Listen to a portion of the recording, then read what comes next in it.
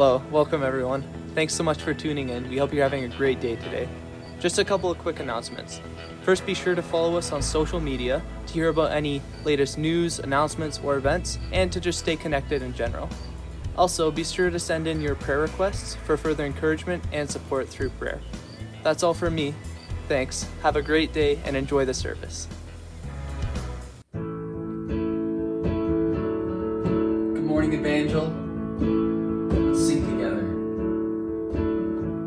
Blessed be your name in the land that is plentiful, where your streams of abundance flow. Blessed be your name. Blessed be your name when I'm found in the desert place. Though I walk through the wilderness, blessed be your name. Every blessing you pour out, I'll turn back to praise. When the darkness closes in, Lord, still I will say, blessed be the name of the Lord. Blessed be your name. Blessed be the name of the Lord. Blessed be your glorious name. Blessed be your name when the sun's shining down on me, when the world's all as it should be. Blessed be your name. And blessed be your name on the road marked with suffering. Though there's pain in the offering, blessed be your name. Every blessing you pour out, I'll turn back to praise. When the darkness closes in, Lord, still I will say, blessed be the name of the Lord. Blessed be your name, Jesus. Blessed be the name of the Lord. Blessed be your glorious name. Blessed be the name of the Lord. Blessed be your name. Blessed be the name of the Lord. Blessed be your glorious name. You give and take. You give and take away. You give and take away. My heart will choose to say, Lord, blessed be your name.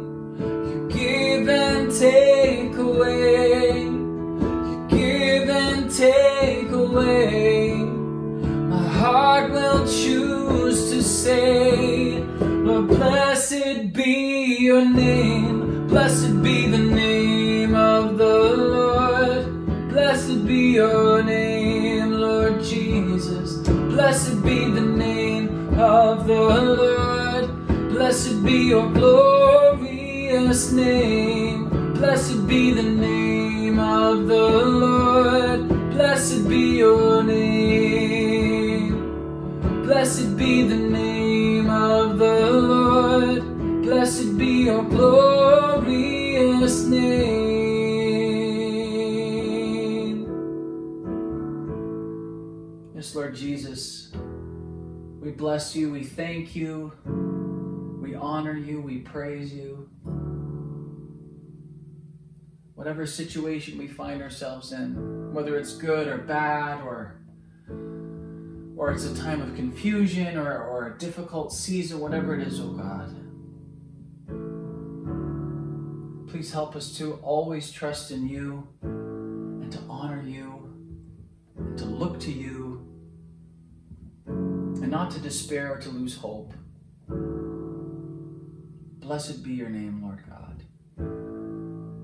You are good. You are love. We love you. We give you our lives. Please have your way, we pray. In your your name, Lord Jesus. Amen. Our scripture reading this morning is found in Matthew chapter 12, verses 1 through to 8. At that time, Jesus went through the grain fields on the Sabbath.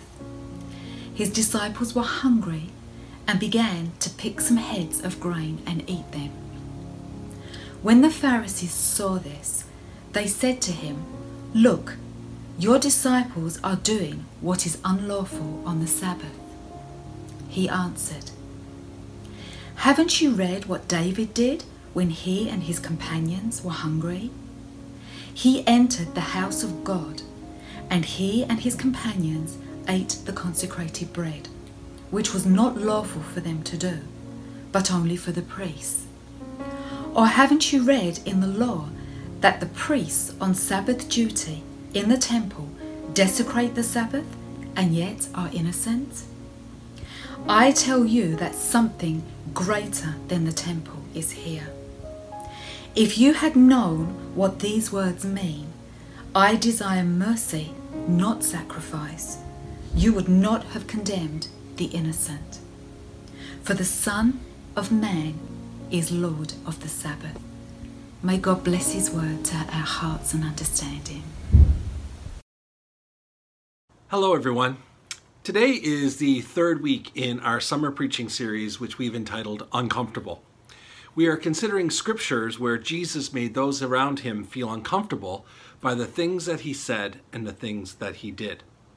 We observe as we read the Gospels that Jesus made religious people feel uncomfortable and marginalized people feel safe. Sometimes the church does the opposite. We make religious people feel safe and marginalized people feel uncomfortable. The main focus of this series is this: if we, the followers of Jesus, are going to continue his work of making marginalized people feel safe, we must begin with a fresh exposure to the uncomfortable teachings of Jesus. We're going to continue our series today by considering an encounter that Jesus had with some Pharisees in a grain field on the Sabbath in Matthew chapter 12. One of the things that I miss now that my children have grown is reading books to them. There are some really good children's books. In fact, I think it would do a lot of adults some good to read some of these children's books. One of my favorite children's books is Mr. Peabody's Apples, written by Madonna. That's right, you heard me correctly, Madonna. Mr. Peabody is a history teacher and organizes baseball games with other schools every Saturday. After each game, Mr. Peabody would clean up the field with the help of a student named Billy Little. Then Mr. Peabody would walk home using the main street of Hapville and pick out the shiniest apple from Mr. Funkadeli's market and put it in his pocket. One day, a student called Tommy Tittlebottom saw Mr. Peabody do this and believed that he was not paying for the apple.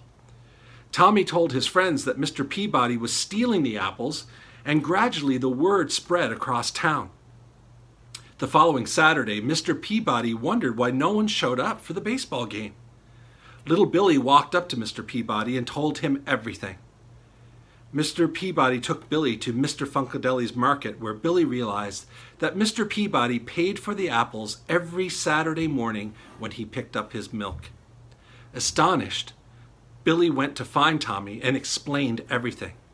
Later that day, Tommy showed up at Mr. Peabody's house and apologized, asking how he could make it up to him. Mr. Peabody told Tommy to meet him at the bleachers with a feather pillow. Later that day, Mr. Peabody had Tommy rip open the pillow at the top of the bleachers and let the feathers fly away across the field. He asked Tommy to go and pick up the feathers, which Tommy thought would be impossible.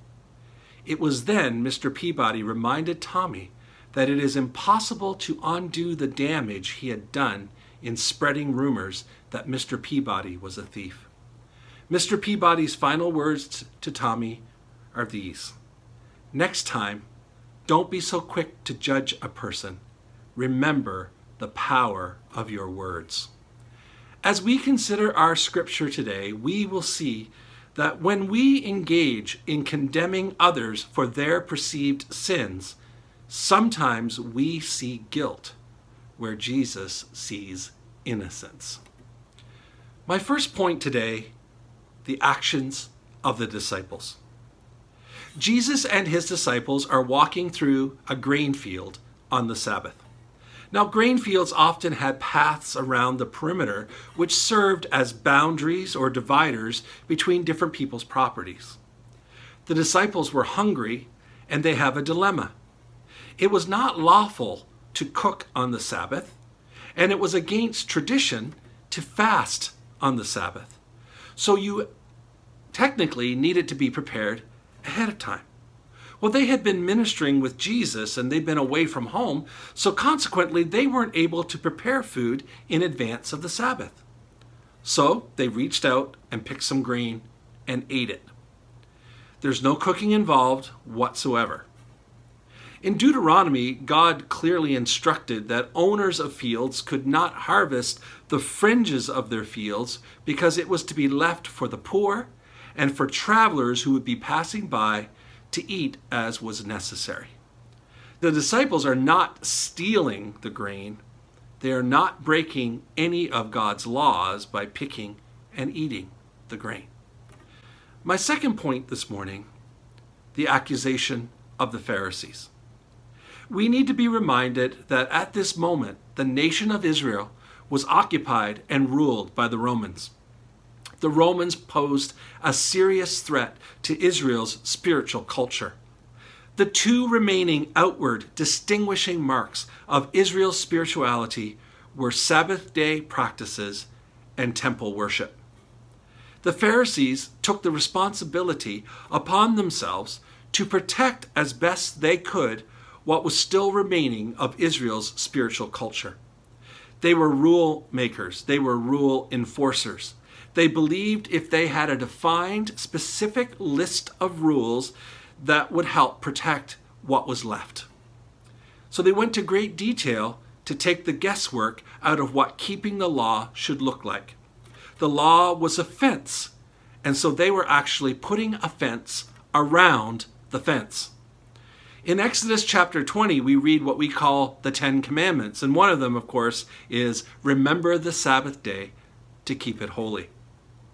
The Pharisees had created a list of 39 categories of work that would violate God's desire for rest on the Sabbath. And then they had rules to support each of these 39 categories. They spelled out what one could do and what one could not do on the Sabbath in order to not violate this one commandment. Now, most of the Sabbath rules in Jesus' day were man-made with little, if any, direct scriptural support. Pharisees would regularly patrol the countryside on the Sabbath to watch for violators. They were likely on patrol when they observed Jesus' disciples picking and eating grain. They confronted Jesus, and they said this to him, "Your disciples are doing what is unlawful on the Sabbath." Their rules equated picking the heads of grain as reaping and rubbing their hands together to peel the husks from the grain as threshing the grain. So both reaping and threshing were prohibited on the Sabbath according to the 39 categories. The disciples were not breaking God's laws, but they were breaking the Pharisees' laws, the Pharisees' rules regarding the Sabbath. The issue is not a matter of whether the Sabbath should be observed, rather how the Sabbath should be observed. Thirdly, the approval of Jesus. The Pharisees took great pride in their knowledge of the Scriptures, so Jesus responded to the Pharisees by focusing on Scripture. He directed their attention to 3 specific biblical examples to show the Pharisees that their interpretation of Scripture and the events of this particular day were not in line with God's Word. The first example was David, and we see him referencing the story of 1 Samuel chapter 21. David was fleeing King Saul, who was trying to kill him. David and his companions were hungry. It was the Sabbath, and they entered the house of God and went to the priest. According to the law, 12 loaves of bread were to be baked fresh and placed in the tabernacle for each Sabbath as an offering to the Lord, representing the covenant between God and the 12 tribes of Israel. This bread could only be eaten by the priests. But the priest gave this bread to David, and he ate it. Technically, this was unlawful, but as you read Scripture, you'll see that David is never condemned anywhere in Scripture for this act. The intent of God's law was to serve God's people, not for God's people to serve the law. Jesus said Sabbath was made for man. Man was not made for the Sabbath. And so Jesus asked them, haven't you read? You guys must certainly know this Scripture. The second example is that of the priests. The priests were required to work every Sabbath. Technically, the priests broke the law every week because they worked on the Sabbath, yet they were innocent in the eyes of God, because they were serving God and meeting the spiritual needs of God's people. So Jesus then asked the Pharisees, haven't you read this in the law? I mean, obviously you understand that priests work on the Sabbath, but I want you to know that one greater than the temple, one greater than the rules, one greater than the practices is here. Now, this was a serious sentence. One of the most prominent accusations made against Jesus was his perceived negative view of the temple. In chapter 24, he predicted the destruction of the temple and how that would symbolize the end of the old temple order. In chapter 26, it came up at his trial. In chapter 27, it came up while he's on the cross. And later in the same chapter, we see that the veil is torn at his death, declaring that a new time had come. He is greater than the temple. He is the temple replacement. And the third example comes from Hosea chapter 6. Israel had wandered from God and was compared to an immoral woman who had left her husband for other men. In love, God brought her back to him to restore her. Israel in Hosea's day was unfaithful to God, but yet they relied on offering sacrifices to appease their guilt in an attempt to not offend God. And God told them that he didn't want their sacrifices. He didn't want their offerings. He didn't care that they were fulfilling the rules. What he wanted was to be acknowledged as the priority of their lives and for them to show justice and mercy to others. This was greater obedience to God than going through the motions of rituals. And so Jesus said, if you understood what these words in Hosea meant, you would never have accused the innocent. Once again, Jesus is saying, they knew the Scriptures, but they didn't understand the practical implications of Scripture. And the result is that they had condemned the innocent. Then he declared that he was the Lord of the Sabbath. Only God was deemed to be the Lord of the Sabbath. And so with this declaration, Jesus is claiming to be divine and declaring that the accused are indeed innocent. As an application today, there are 3 observations that I would like to draw on from our Scripture. The first is protecting versus harming. Protecting versus harming. In an attempt to protect the spirituality of Israel through rules, the Pharisees ended up causing harm. As a parent, I can relate to this. I want to help my children. I want to protect my children. I want to be there for them. I want to set my children up for future success. But I have on occasion been guilty of smothering them, of trying to control things too much. And the result is, rather than bringing out the best for my children, I've accommodated them. I have limited their personal growth opportunities. I've denied them the privilege of making mistakes and learning from them. In the end, despite my good intentions, I've sometimes unintentionally done more harm than good. I believe the same can be said for us as followers of Jesus and as the church in general. We want to protect our spirituality against a counterculture that appears to threaten everything that we hold dear. In response to this, we create rules, boundaries, fences, if you will, around our beliefs and our practices, often discovering we have caused more harm to the kingdom of God than good in the process. You see, when we build fences, people fall on one side or the other. Often those fenced in feel trapped, and those on the outside feel marginalized. Philip Yancey, the well-known Christian author, states in his book Soul Survivor, "I have spent most of my life in recovery from the church." Ouch. Sadly, I can relate to this statement, and likely many of you can as well. I grew up in a home, in a church, that was very legalistic and placed a high value on outward indicators for holiness. A lot of rules were necessary to protect what they felt was important.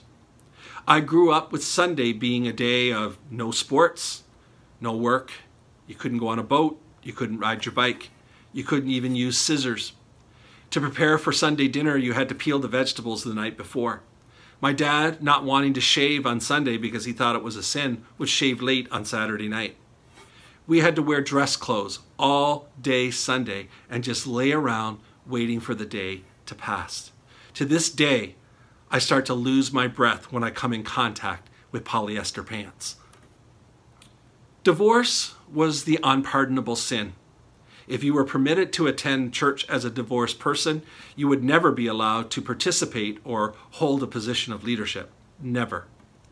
Dancing was a big one, right from the pit of hell. If you attended a wedding, you got up and left when the dancing started. And not subtly slipping out, but leaving in a way that made a statement that what was about to happen was debauchery and you wanted no part of it. My parents and my church meant well. They wanted to protect us all, but in the end caused much more harm than good in many cases. Many of my family members and friends left the church and never looked back. Somehow, by the grace of God, I was able to survive it, to throw off the weight of legalism and find a way to live for Jesus as he intended. Truth is, anytime we feel the need to create extra rules to protect what Jesus said he himself is building, we will find ourselves causing more harm than good. Secondly, knowing versus understanding. Knowing versus understanding. Jesus made it clear that there was no question that the Pharisees knew the scriptures. Their problem wasn't in knowing, it was in understanding the scriptures. They didn't understand the intent, the meaning, the principles behind it, the spirit of the law. If you misunderstand scripture, you will most likely abuse scripture, even if you don't mean to. When it comes to scripture, there's a difference in knowing and understanding. There's a difference in memorizing it and understanding it. There's a difference in quoting it and understanding it. It's not enough to know it. We must understand it. It's not enough to understand it. We must live it. Over the years, I have changed my perspective on a number of things that I once believed that the Bible teaches. Now, often people will accuse those of us who change our perspective or our beliefs on certain issues as, well, we're getting away from the Word. We're getting away from the Bible. We're drifting. I would suggest to you today that any change in perspective that I personally have experienced has not come from getting away from the Bible, but in fact the opposite, from diving deeper into it.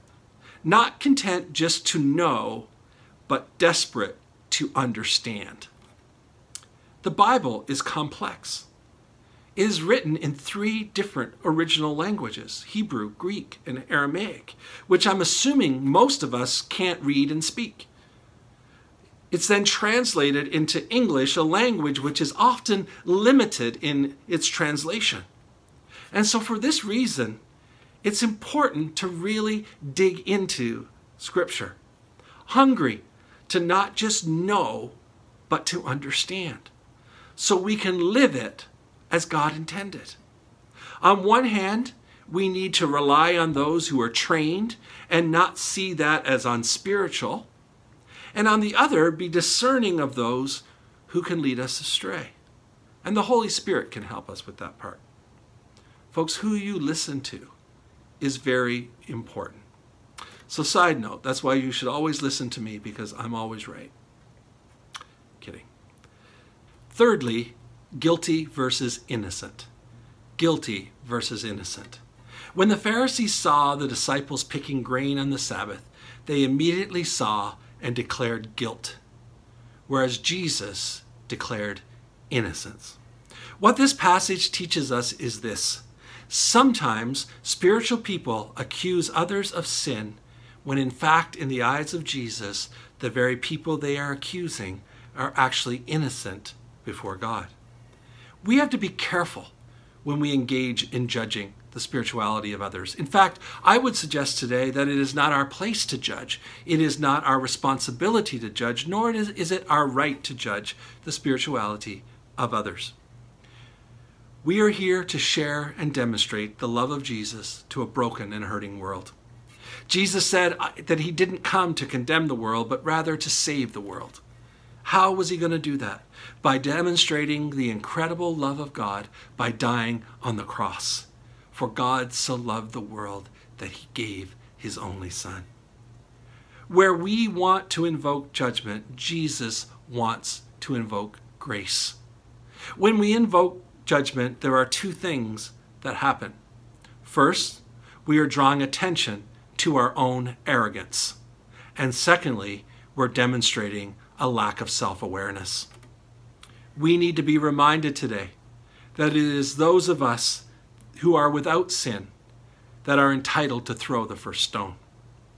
And when we're reminded of this, we quickly drop our rocks and we walk away. Then we're told to go and sin no more. So I want to ask all of us this morning, how is this working for you? How's that working for you? Because I must confess, it's not working real well for me on many days. I'm an ongoing work in progress, trying to get it right, God working in my life, the Holy Spirit changing me day by day. When we engage in condemning others for their perceived sins, sometimes we see guilt where Jesus sees innocence. In conclusion this morning, I want to remind us, anytime we feel the need to create extra rules to protect what Jesus said he himself is building, we will find ourselves causing more harm than good. If you misunderstand Scripture, you will most likely abuse Scripture, even if you don't mean to. And sometimes spiritual people accuse others of sin when in fact, in the eyes of Jesus, the very people they are accusing are actually innocent before God. You are my joy, you are my song, you are the well, the one I'm drawing from. You are my refuge, my whole life long. Where else would I go? Surely my God is the strength of my soul. Your love defends me, your love defends me. And when I feel like I'm all alone, your love defends me, your love defends me. Day after day, night after night, I will remember you're with me in this fight, although the battle it rages on, the war is already won. I know the war is already won. Surely my God is the strength of my soul. Your love defends me, your love defends me. And when I feel like I'm all alone, your love defends me, your love defends me. And we sing hallelujah. You're my portion, my salvation. Hallelujah. Surely my God is the strength of my soul. Your love defends me, your love defends me. And when I feel like I'm all alone, your love defends me, your love defends me. Surely my God is the strength of my soul. Your love defends me, your love defends me.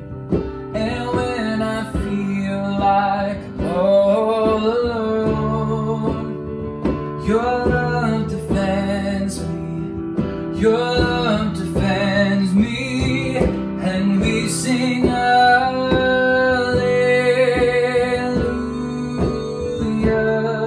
You're my portion, my salvation. Hallelujah.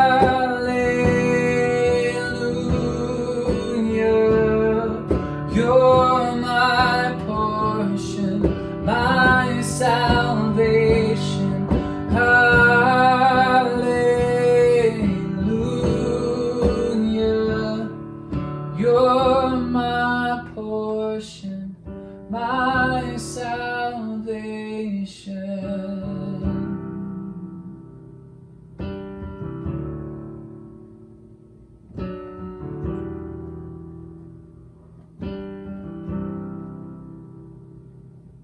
You're my portion, my salvation.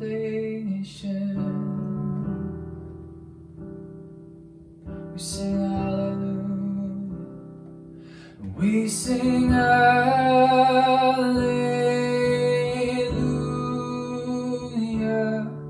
You're my portion, my salvation. Hallelujah.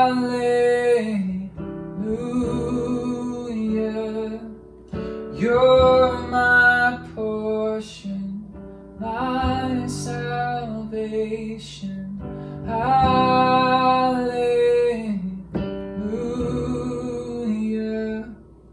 You're my portion, my salvation.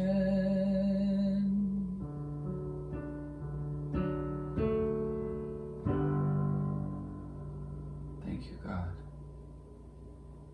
Thank you, Lord Jesus.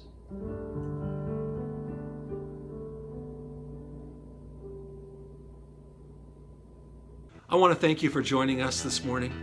If we can be of assistance to you, please reach out and let us know. We're praying for you. I pray that you'll have a great day and a great week. And until next time, God bless you.